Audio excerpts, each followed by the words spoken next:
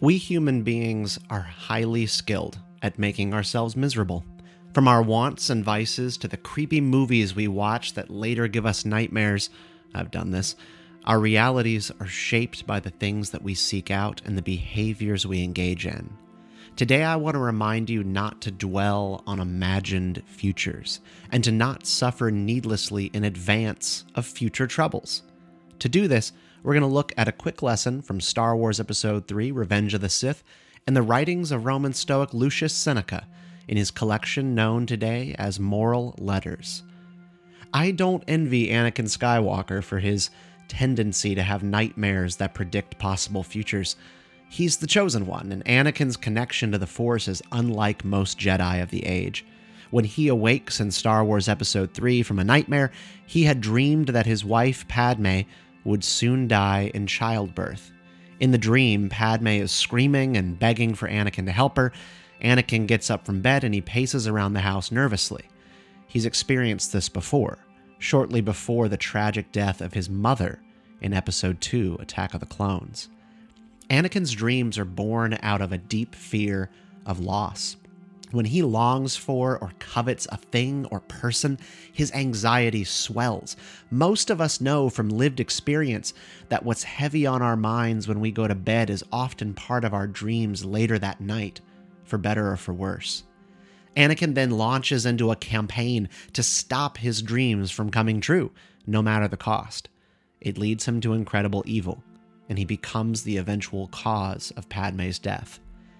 I often wonder if Yoda, in all of his wisdom, gave Anakin the wrong advice in Episode 3 when Skywalker confides in him about his bad dreams. Yoda's response is to warn Anakin against attachment and to learn to accept and celebrate death. Yoda basically confirms to Anakin that Padme may well be about to die. And this doesn't help.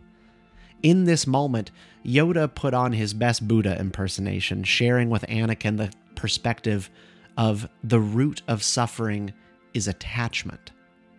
I sometimes wonder if things would have been different if Yoda, who is, George Lucas's embodiment of all the world's great philosophies in one person, had tried a different approach to guiding Anakin in this moment.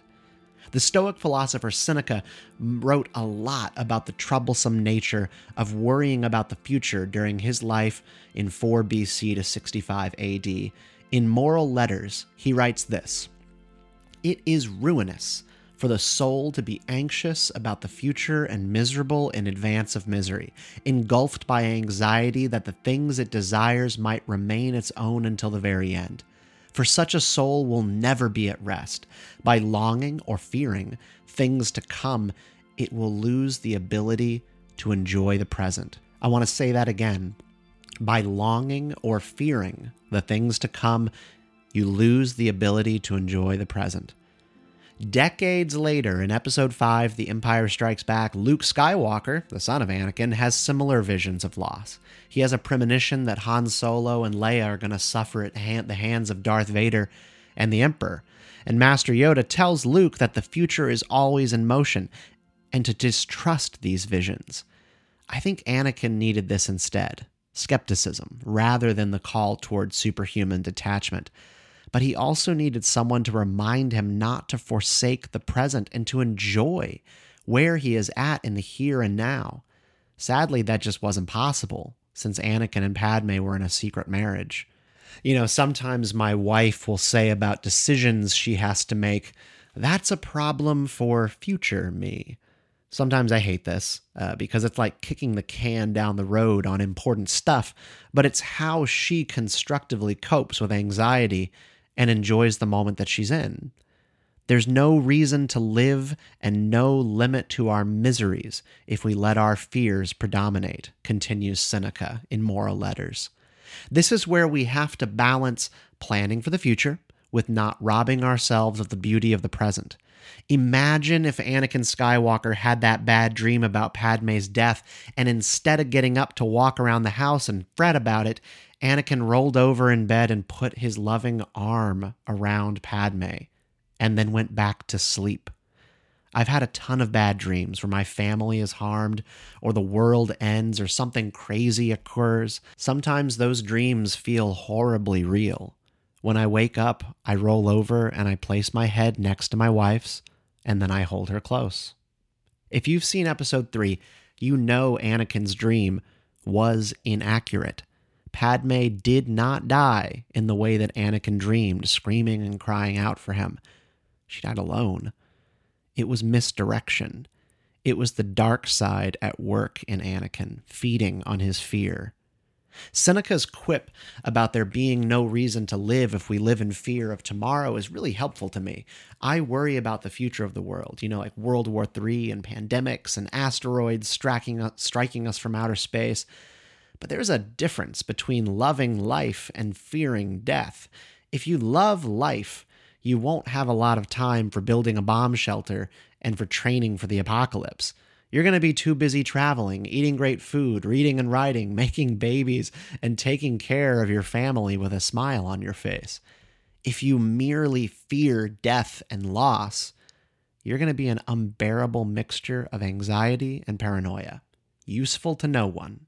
You'll miss out on life itself. Keep your concentration here and now where it belongs, says Jedi Master Qui-Gon Jinn to Obi-Wan Kenobi in Episode 1. But I thought Master Yoda said I was to be mindful of the future, says Obi-Wan back to him. Not at the expense of the moment, Qui-Gon reminds him, and hopefully reminds us all. This week, as many of us celebrate Thanksgiving and the spirit of gratitude, don't forsake the moment. To hold on to the status quo or endlessly fear the future is to covet and cling. We should strive instead to treat everything that we have as a gift that has been given to us, both the people that we love and the time that we have. After all, who are we to guard it so jealously? This is the way. Hey, thanks for listening to this episode of Geeky Stoics. Yeah, we have a new name. We are no longer called Walk the Way, and also our website, This Is the Way, are all now unified under one single name. That is Geeky Stoics, a website, a YouTube channel, a podcast dedicated to finding life, wisdom, philosophy, and timeless rules for living in our favorite stories and pop culture. Star Wars, Lord of the Rings, Marvel, Batman, you name it. I'm Stephen Kent, and I hope you've enjoyed this. There's more in the feed every single week, and if you want to get in touch with us and be part of our community, get on the newsletter, you go to geekystoics.com. That's www.geekystoics.com. We'll see you there.